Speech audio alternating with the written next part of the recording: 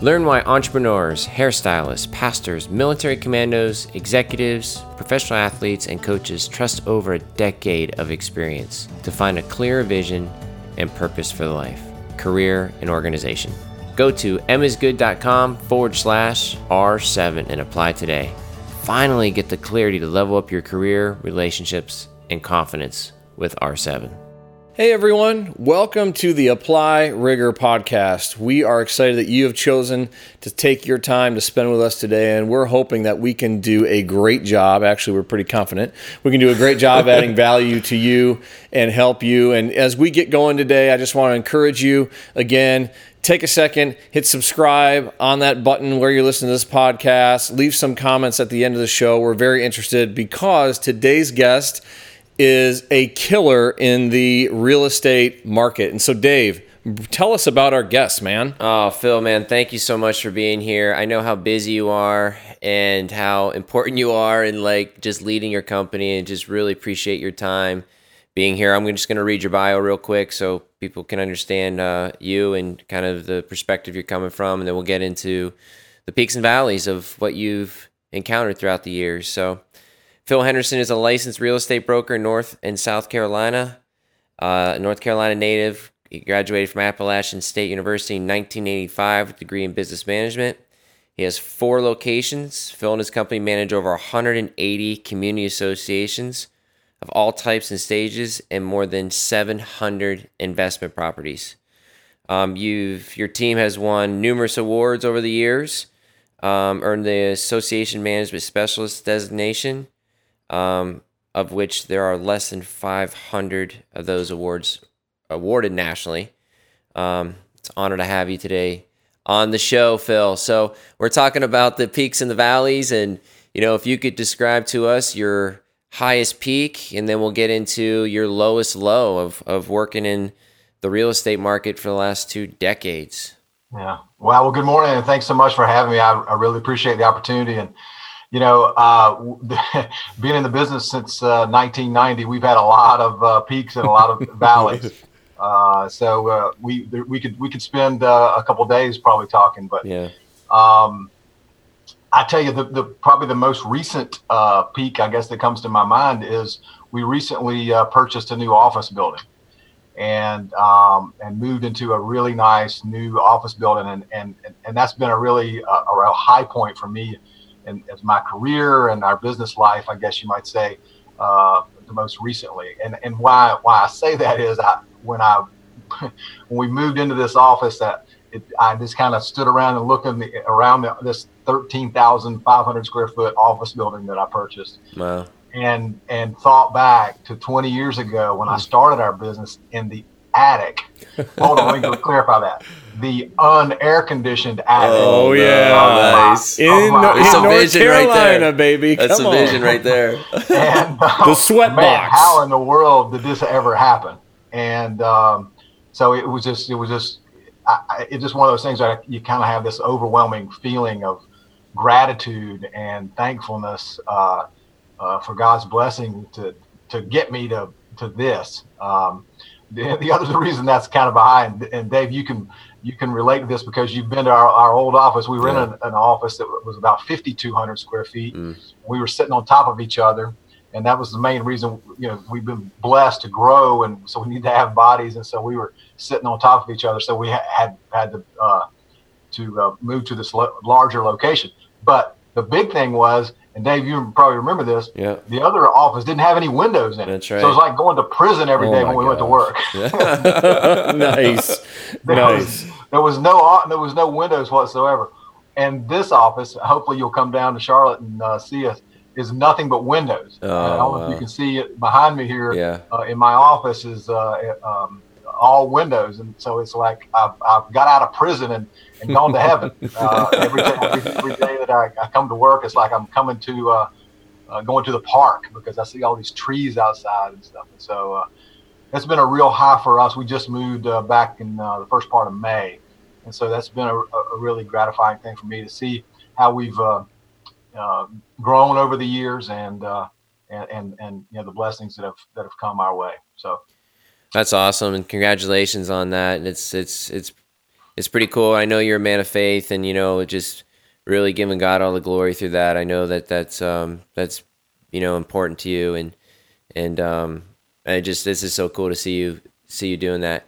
We're talking about the valley now. Like, what was your lowest valley? Like, what has been a low moment and how did you persevere through it?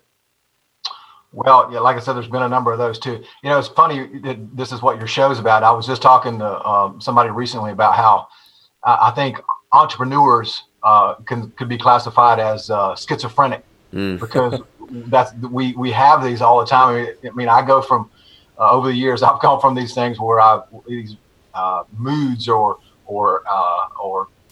feelings, I guess you might say, of euphoria for things like what I just talked about, and then the next day I'm ready to sell my business, get the heck out and I'm done, right? And so, as entrepreneurs, I sometimes think we're somewhat schizophrenic in that way, where we're from one end of the spectrum to the other. So there's been a lot of valleys in my business life. One that I can think of that sticks out in my mind, at least it's been a couple of years ago now, but we had a stretch of about a 2 or 3 week period where we lost 2 of our top homeowner association accounts that were very important from a revenue standpoint and from a profitability standpoint for our company. We lost those as far as the contracts. The contracts got terminated, and during that, so that was a huge blow. That was probably at least 10% of our revenue, probably a little over 10% of our revenue of those 180 associations I mentioned to you before. That was at least 10% of our revenue for that particular division. So that was a huge blow, not only to us revenue-wise, profitability-wise, but just kind of ego-wise as well. And it's like your girlfriend dumping you is kind of the feeling you have, when a good client, tells you they don't want to be a client anymore. It's like getting the Dear John letter. So on top of that, we in that same 2 or 3 week period, we had a couple of key employees quit, just for various reasons, and that were key employees that we had to try to figure out who was going to take their place.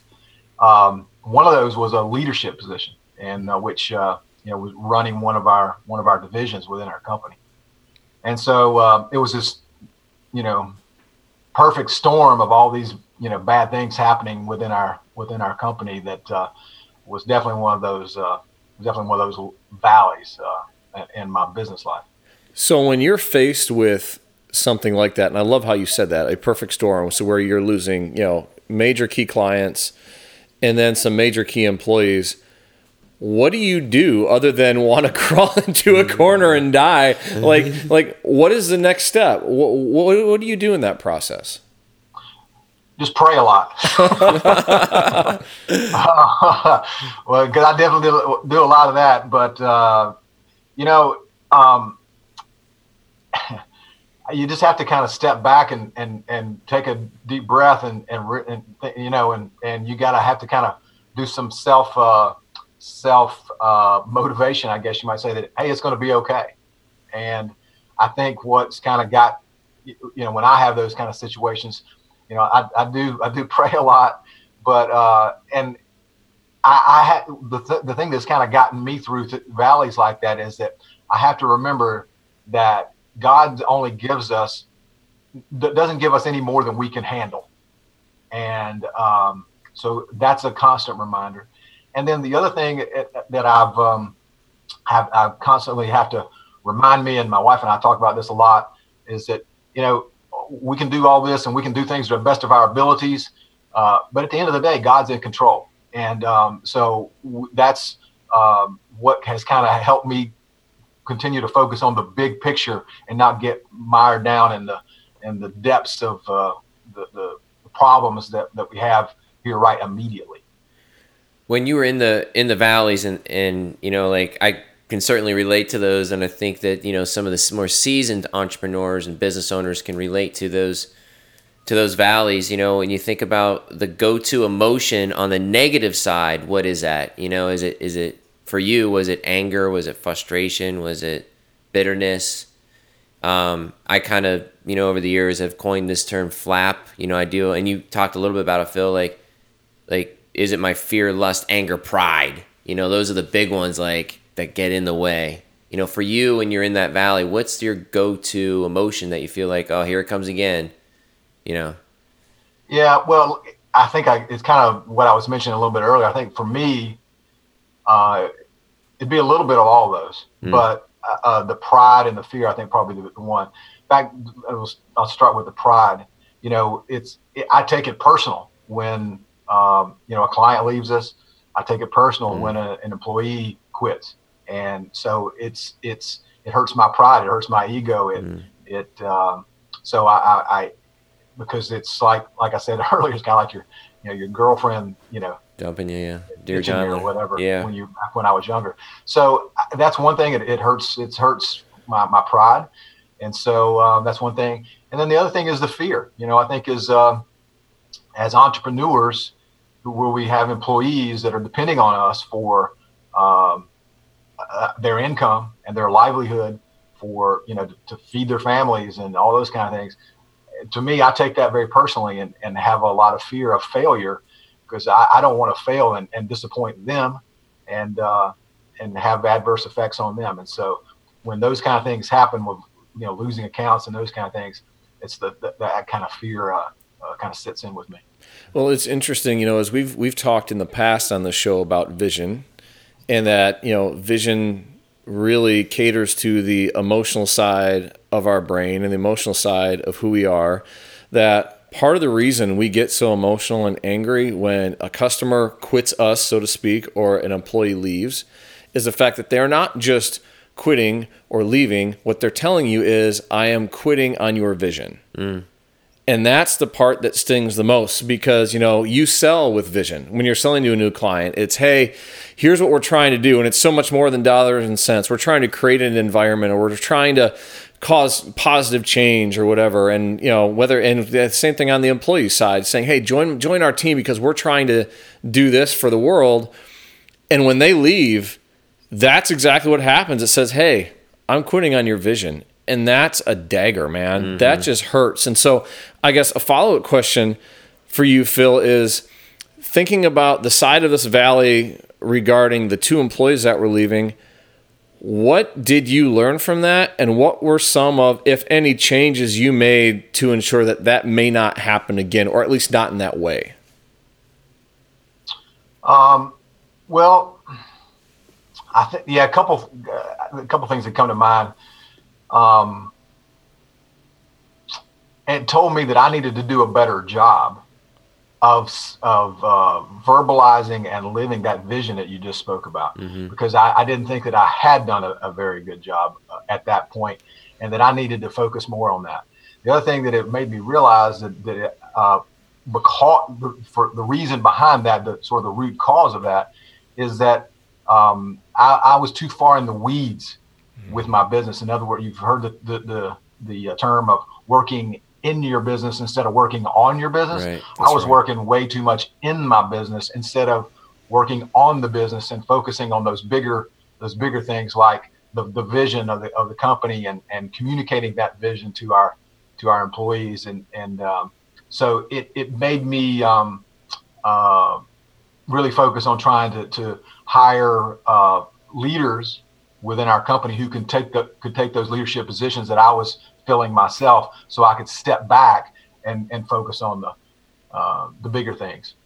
Man, that's good. That's one thing I've always enjoyed your fresh perspective on that, Phil, and just knowing you over the last couple of years, and is that humility aside of, you know what, it's on me, I can versus you and what did you do. So I really appreciate that. As we land the plane here and we close down, you've been at this for 2 decades. Is there any encouragement that you could offer those entrepreneurs that are middle in the valley or on the peak at this, in their journey of their career? Wow. Yeah. A lot of things. I think the first thing that comes to mind is you're going to have those things. You're going to have those disappointments because nobody's perfect and things are going to happen. But just to coin the phrase of the Carolina Panthers, just keep pounding. That's right. Hashtag keep pounding. Yeah. And remember that, like I said earlier, that God only gives you what you can handle, and at the end of the day, He's in control. And so just keep using your God-given talents to do the very best you possibly can, and it'll all work out in the end. Well, we're super excited that you were here today, and thank you so much for your wisdom. I'd like to leave our viewers and our listeners with this. It's a quote by Winston Churchill. That's right. It says, "Success is never final and failure is never fatal. It's your courage through both that counts." That's right. That's right. So as we wrap up today, look at me. I'm talking to you. Look at me. It's not fatal. That's what Phil just talked to us about. It's not done. It's not over. Keep going. So, hey, if this encouraged you, added value to you, leave some comments in the bottom. Please subscribe. But, hey, this next week, go apply some rigor. Take care.